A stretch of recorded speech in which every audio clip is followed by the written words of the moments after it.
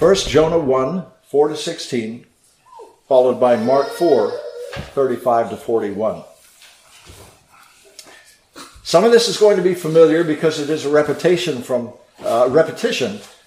earlier weeks in some respects, but it's good to be reminded. Some things bear repeating.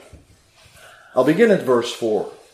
We remember, of course, that Jonah was on the run from the Lord's commission to him to speak hard words against Nineveh. Verse 4.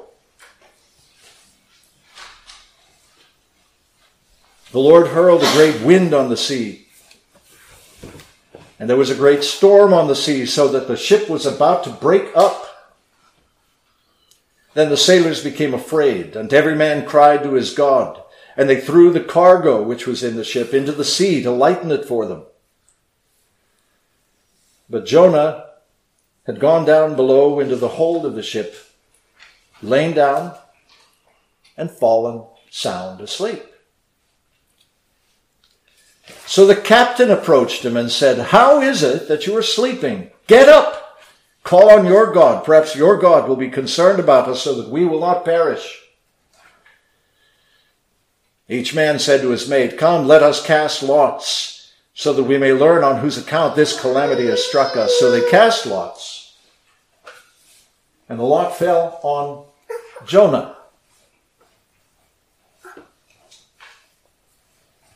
Then they said to him, "Tell us now, on whose account has this calamity struck us? What is your occupation? And where do you come from? What is your country? From what people are you?"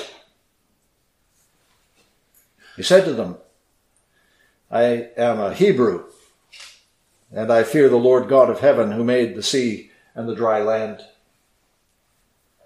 Then the men became extremely frightened, and they said to him, "How could you do this?" For the men knew that he was fleeing from the presence of the Lord, because he had told them. So they said to him, "What should we do to you that the sea may become calm for us?" For the sea was becoming increasingly stormy. He said to them, "Pick me up and throw me into the sea. Then the sea will become calm for you, for I know that on account of me, this great storm has come upon you." However, the men rowed desperately to return to land, but they could not, for the sea was becoming even stormier against them. Then they called on the Lord and said, "We earnestly pray, O Lord, do not let us perish on account of this man's life, and do not put innocent blood on us. For you, O Lord, have done as you have pleased." So they picked up Jonah, threw him into the sea, and the sea stopped its raging. Then the men feared the Lord greatly, and they offered a sacrifice to the Lord and made vows. And now we come to Mark 4, beginning at verse 35.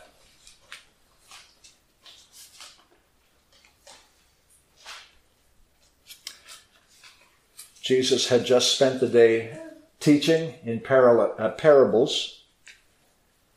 And at verse 35, we read that on that day, when evening came, he said to his disciples, "Let us go over to the other side." Leaving the crowd, they took him along with them in the boat, just as he was, and other boats were with him. And there arose a fierce gale of wind, and the waves were breaking over the boat so much that the boat was already filling up. Jesus himself was in the stern, asleep on the cushion. And they woke him and said to him, "Teacher, do you not care that we are perishing?"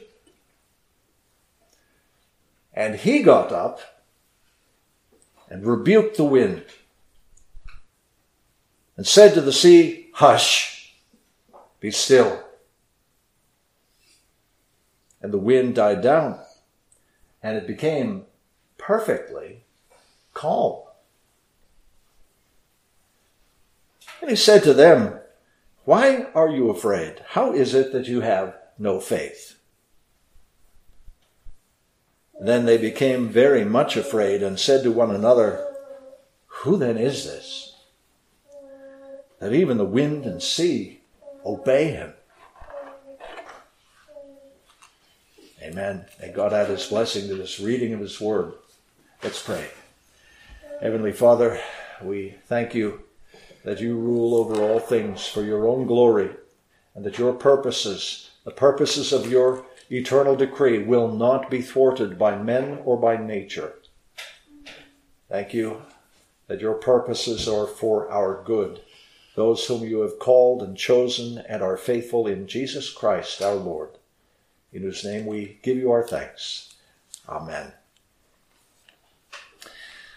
Well, the last time we were together, we left our derelict prophet, Jonah, there on the pitching deck of the storm-tossed sea, a ship being thought to break up, or about to break up. All souls on board that ship basically written off as lost to the briny deep. Certainly so you'd think. So Jonah must have thought, doomed to a watery grave for his sin, and yet suddenly, unexpectedly, for one quintessentially horrible moment, Jonah first finds himself the center of the whole world's attention. Every eye in heaven and on earth is turned that moment on Jonah, or so at least it must have felt to him. Just that suddenly, the anonymous sleeping sinner loses his anonymity. Just so suddenly and so thoroughly, so completely, we are exposed for what we are. So suddenly there is no place to hide. There is no more getting lost in a crowd. Eventually, beloved, eventually, and the circumstances and particulars may change, but eventually it turns out this way for every sinner. This happens to be the dark day it all catches up with Jonah. This is the day Jonah's sin finds him out. And we started to consider this chapter last week, first of all, in terms of the prophet's dereliction, fleeing as he does the divine prophetic calling to warn the great city, Nineveh. Then we considered, also last week, we considered the pursuing disaster as the Lord hurls that great wind on the sea for Jonah's sake, and ultimately, of course, for the sake of Nineveh, the great city. Disasters like this, of course, can actually become the pivotal event in the lives, the pivotal event God uses to turn the adolescent believer and even the adolescent prophet from carefree disobedience to a more careful compliance with his revealed will. It can be that pivotal experience, hardship like this can be. That is, if we have the sense to improve those times. If we have the sense, that is, to see these disasters for what they are, a heavenly summons to us back from self-will and disobedience to the straight way of obedience to the Lord. So we've seen those two things so far, the derelict prophet and the pursuing disaster. Then thirdly, we intended last time to consider the ship and the souls aboard in terms of their purchased deliverance, if you remember that. And it's this third point we didn't get to last week as we left Jonah in the grip of that storm. So today we finally come to the purchased deliverance of the ship from its otherwise certain doom. But this principle of deliverance that is purchased, deliverance that comes at someone's cost, this applies well beyond the nautical horizons of sea and sky, doesn't it? We are not sailors here today, and the life that we live day after day, year after year, is not a life lived on the sea, which is okay, because what we learn here applies in every case to the purchased deliverance of a foolish sinner from his sin. The purchased deliverance of a foolish married couple from divorce, a foolish family from breakup, a foolish company from bankruptcy, a foolish nation from economic and social and political ruin. This is how the living and true God, creator, provider, sustainer, redeemer, this is how he saves us from the impossible messes that we get ourselves in by our foolishness and sin. It's a very big matter. In other words, this is a very big matter. The cost of our sin and the purchase price of our deliverance. The whole gospel of substitutionary atonement hinges on our understanding this. This is the reason we couldn't simply cram it all in at the end the last time we were together. We couldn't have done justice to the fact that our deliverance from disaster, our rescue from ruin, is purchased for us. It's not a matter of sinners simply deciding in our heads at an intellectual level to turn the wheel of our own self-regulated lives a few degrees port or starboard. We don't make that kind of changes in our lives. Because sometimes you get to a point in life where you can't change course. It's not possible anymore. It's out of your hands to change course. We make ourselves the helpless victims of the hurricane into the jaws of which we ourselves have sailed. And now it's not a matter of simply deciding to turn the ship around, return to the port of Joppa, and starting over when the weather's better. When we chart for ourselves a course of sin, chart for ourselves a course of reckless disobedience, we soon find ourselves and those with us in a situation that is beyond our power to control. We run out of options. We're unable to steer. We're unable to turn back.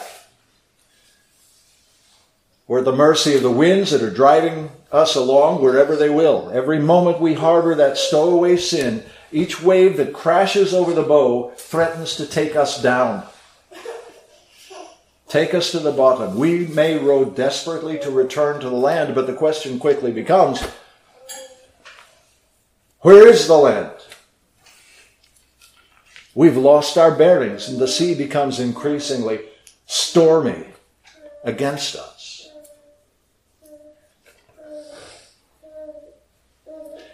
That's often the way it is with sin. And we end up asking ourselves, how did we get ourselves in this situation? How did we get here? We got here, friends, fundamentally because God is holy. That is the inescapable fact that we have to deal with. God is holy, and he will be obeyed. And the awful truth for us is that if he is not obeyed, someone's going to die.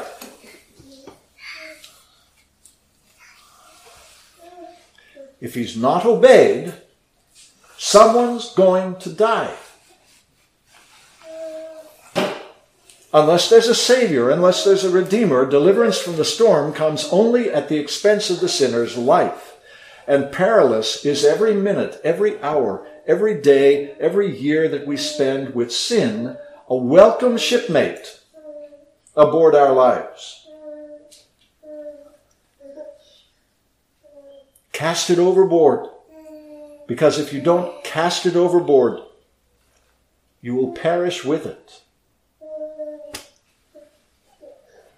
Now, as we see again and again in the scriptures, we sang about it in Psalm 107 last week. We read about it here in Jonah. We read about it in the Gospels.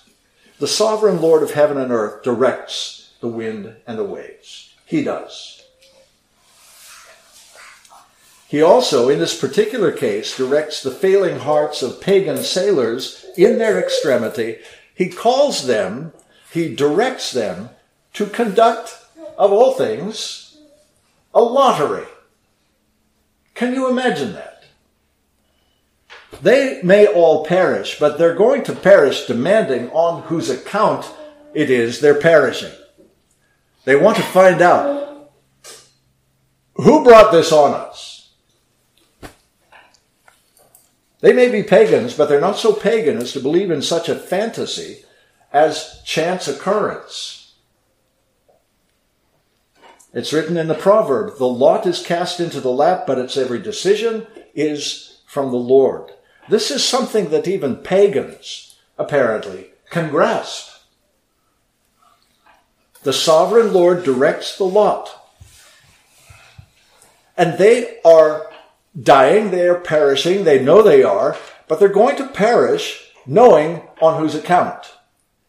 The sovereign Lord directs the lot, and the lot fell on Jonah.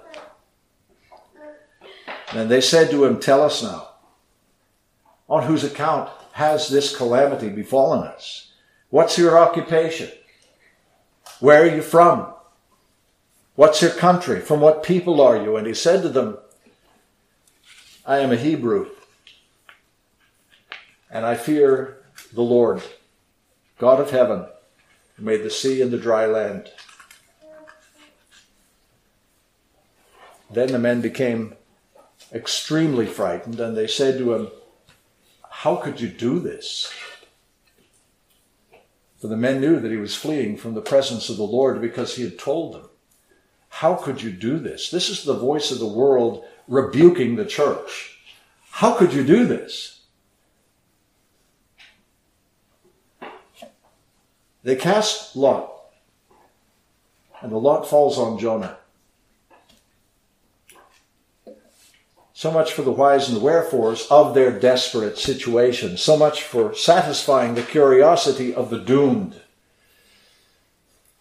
But if you think about it, and I have thought about it, this is the thing that's hard at first to understand. Does it seem incredible to you, as it does to me, that here in the grip of the storm, on the surging deck of this doomed ship, does it seem strange to you that desperate sailors should take the time and trouble to address the matter of who's responsible for it?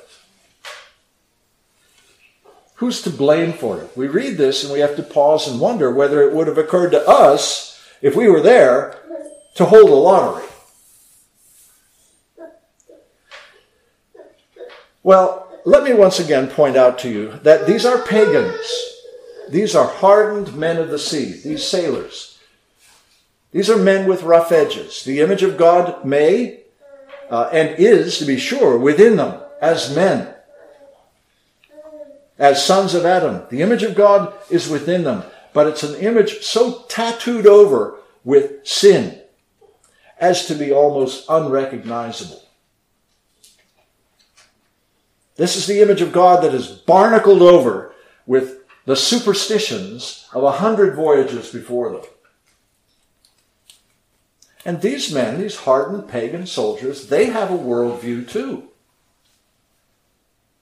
And quite frankly, this is no ordinary storm they're encountering now. This is extraordinary. This isn't natural. This is supernatural. And then I should also say this too, that they may be pagans, but they are wiser than many a 21st century American, at least in this. First, they know that nothing in this world, on land or sea, happens by mere random chance. They also know, as the typical American does not know, they know the truth of the matter isn't to be found simply in polling the unenlightened opinion of every single person on board. Opinion polls give us basically an aggregate picture of collective ignorance. Opinion polls tend only to give us more darkness, more turbulence, when what we're after is light and peace. We want to know the truth, not what people think. Now, for all their natural superstitions, we should understand that these sailors have already done everything they know to do. Everything humanly possible to secure the safety of the ship. That is already done. Whoever God may be, and they honestly can't answer that question, at least not yet. Whoever God may be, having done all they can, these pagan sailors realize that their fate is now in his hands, not theirs.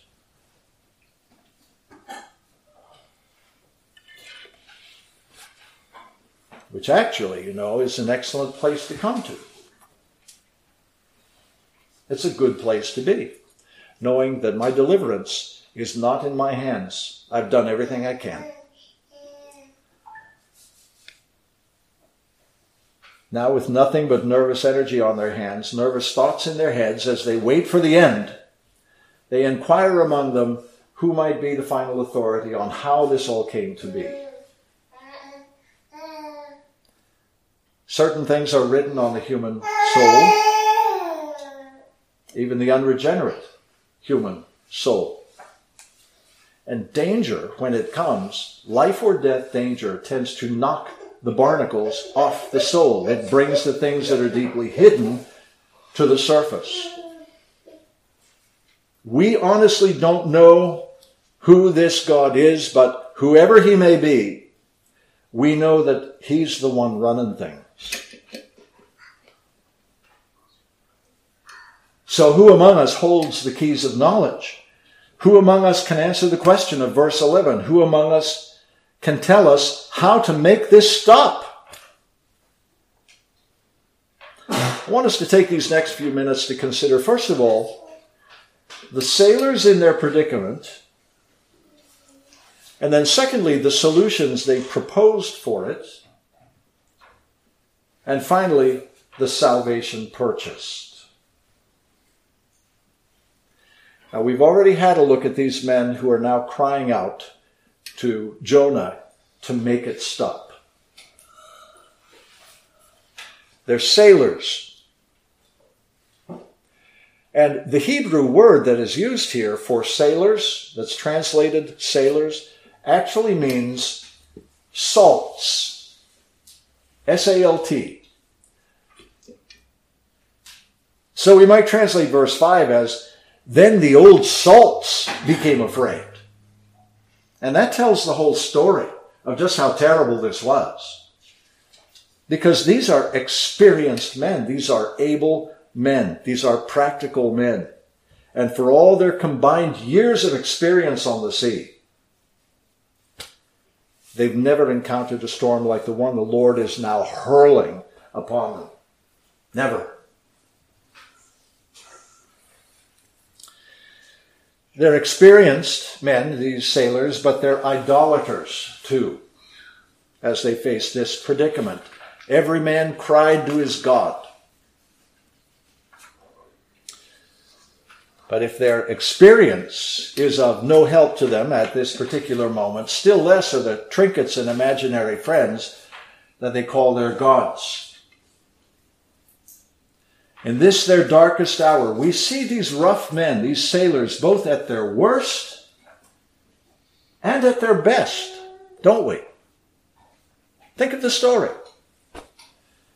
They begin crying each one to his God, and yet by the end of this first chapter, they have all come to a new understanding, fearing Jonah's Lord, worshiping him, and making vows in his name. It's the conversion of the Gentiles. It's the conversion of the Gentiles, beginning. One of the sparks of that conversion of the Gentiles that we see in the Old Testament. at least in the case of some of them, their lives, we can easily believe, begin to take a new direction because a prophet's been among them. A prophet who is followed so hard by him who made the sea and the dry land. Practical men like these sailors are, they take the plain evidence before them. They take it to heart. As colorful as these sailors in their predicament may seem to us, they're not cartoon characters. I want to emphasize that. Don't ever think of them as cartoon characters. These are real men. They are complex men. They are men who learn as they go. They begin by wanting to fix the blame, but that's only with a view finally to fixing the problem. First, they discover by lot cast into the lap the authority who can tell them, and then they demand of him how to make it stop.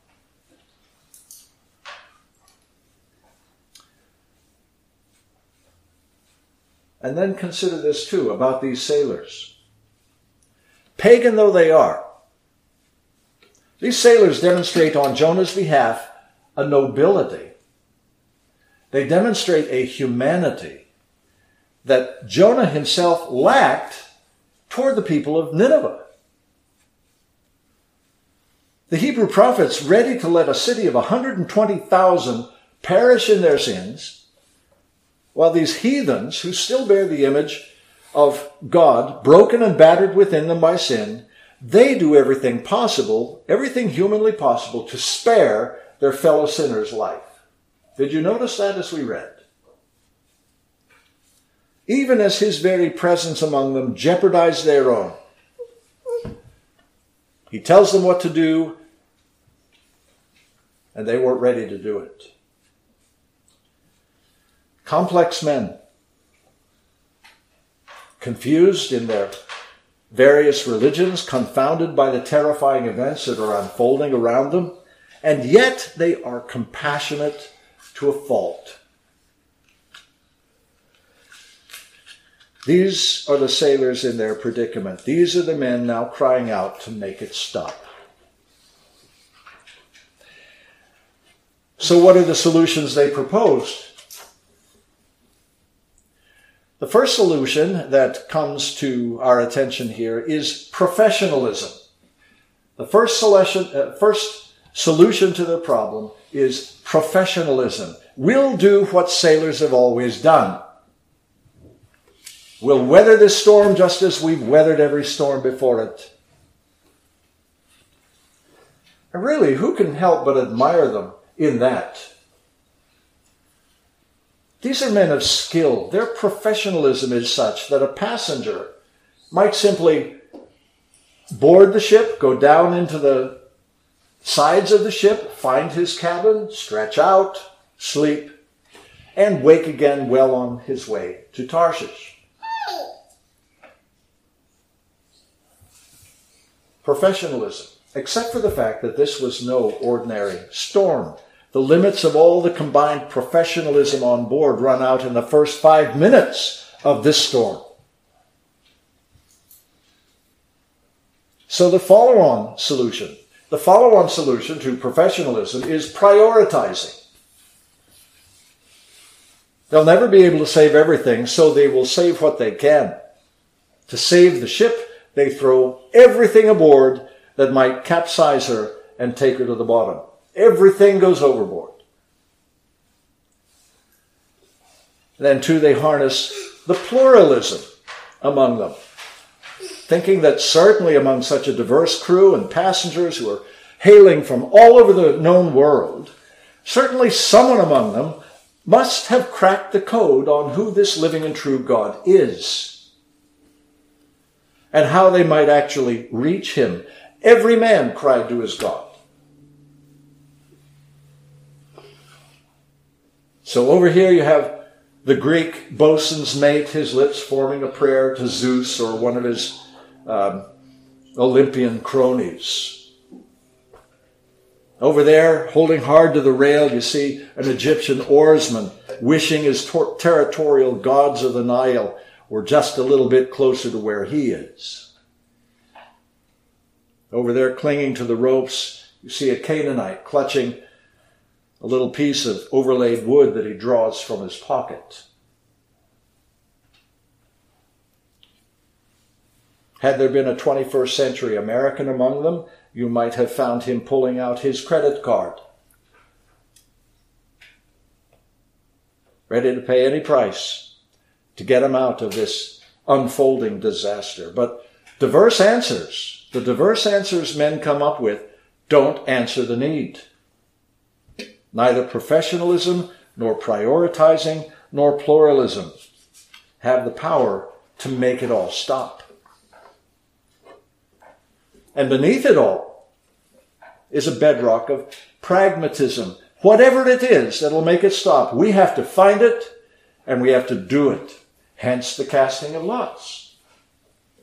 Hence the hasty interrogation of Jonah. And hence the question of 11. What should we do to you that the sea might become calm for us? All of our other answers are falling short. Our skills aren't saving us. Our sacrifice of the cargo isn't saving us. And our gods don't seem to be helping us any. What must we do to be saved?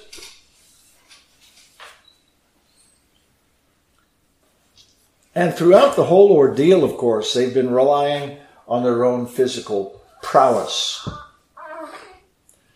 When all else fails, and all else is failing, when all else fails, row. Row harder. Don't stop rowing. Jonah actually tells them the true solution to the predicament, doesn't it? Jonah tells them what it'll take to make it all stop. And still they row. That may be your answer. Throwing you overboard might be your answer, but it's not our answer.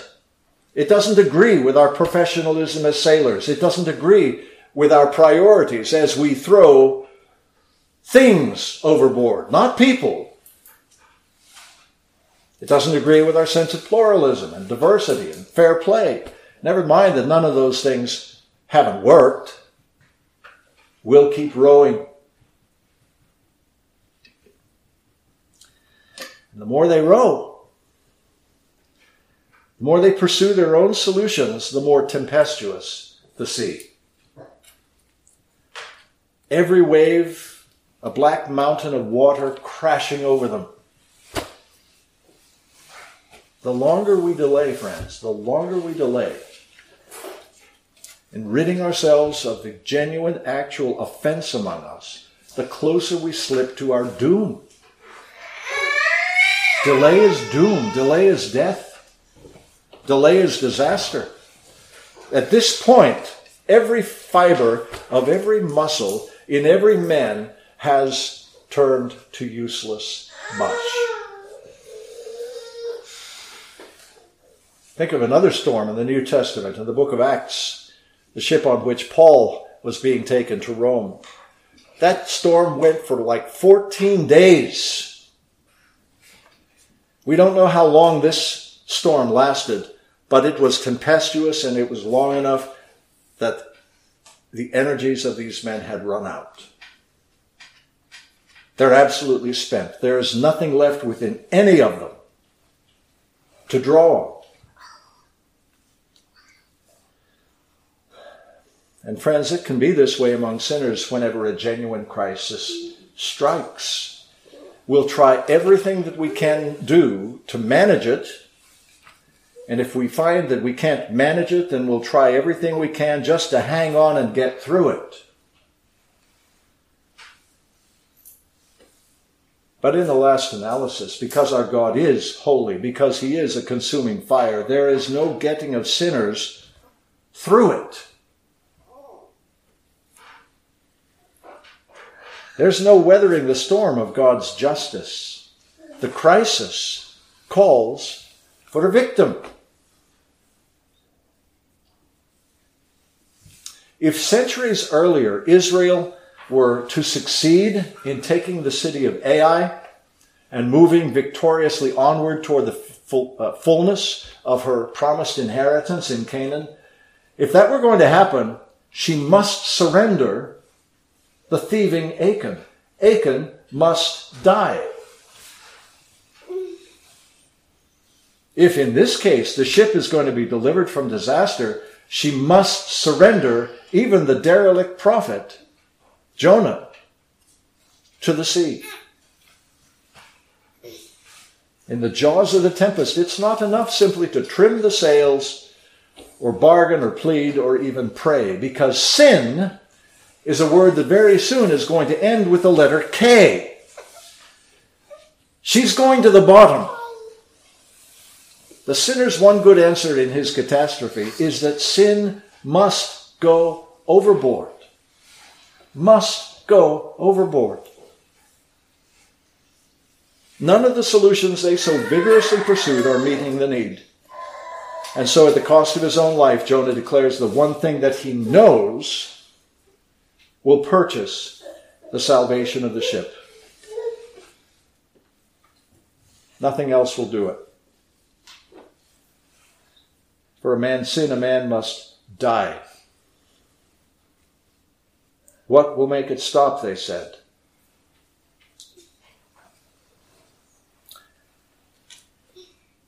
Pick me up and throw me into the sea. Then the sea will become calm for you, for I know that on account of me, this great storm has come upon you. And there, friends, is the salvation purchased. The price of redemption is punishment. Someone has to be punished. Now, this assertion sounds hard enough in itself to the average man in the street these days, that for sin, someone must be punished. South Texans can get through July and August barely aware of the fact that it gets hot here in the summer, thanks to the modern marvel of air conditioning. But it still gets hot. And the patient who's lying on the operating table can get through his surgery perfectly unaware of the surgeon's scalpel, thanks to anesthesia. But he's still being cut open. And sinners today can still be unaware of the dreadful danger of our sin and the steep price of our redemption, thanks to the anesthesia of so much bad preaching and bad theology pouring from so many pulpits across the land. 2,800 years have passed since this particular storm at sea. 2,800 years. And here at the dawn of the 21st century, sin will still kill you. As it was then, so it is now. The wages of sin is death. Sounds hard to the postmodern ear. Sounds hard because it is hard. It's the hard truth. It's the hard fact of the matter. The wages of sin is death.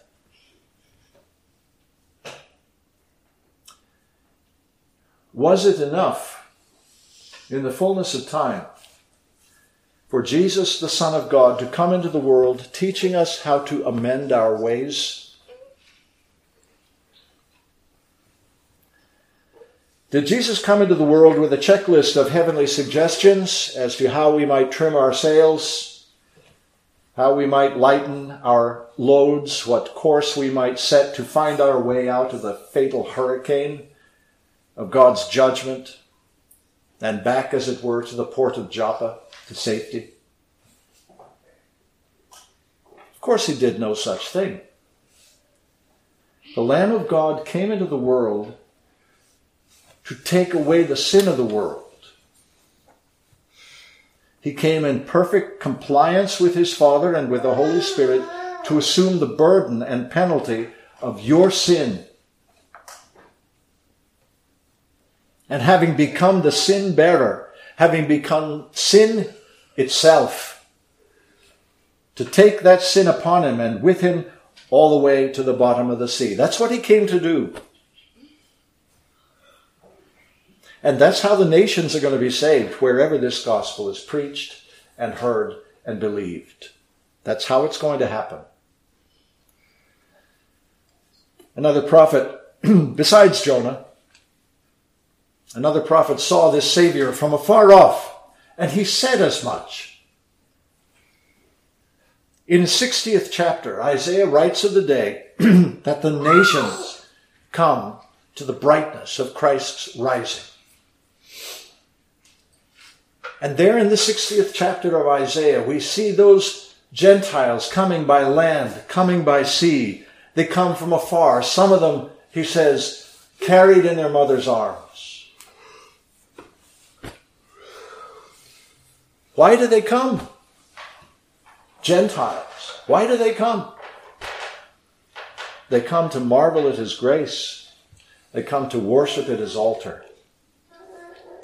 Gentiles streaming to the God of all grace. Gentiles included in this glorious inheritance of life eternal. His riches poured out for our poverty. His righteousness for our sin. His death volunteered so that we might live.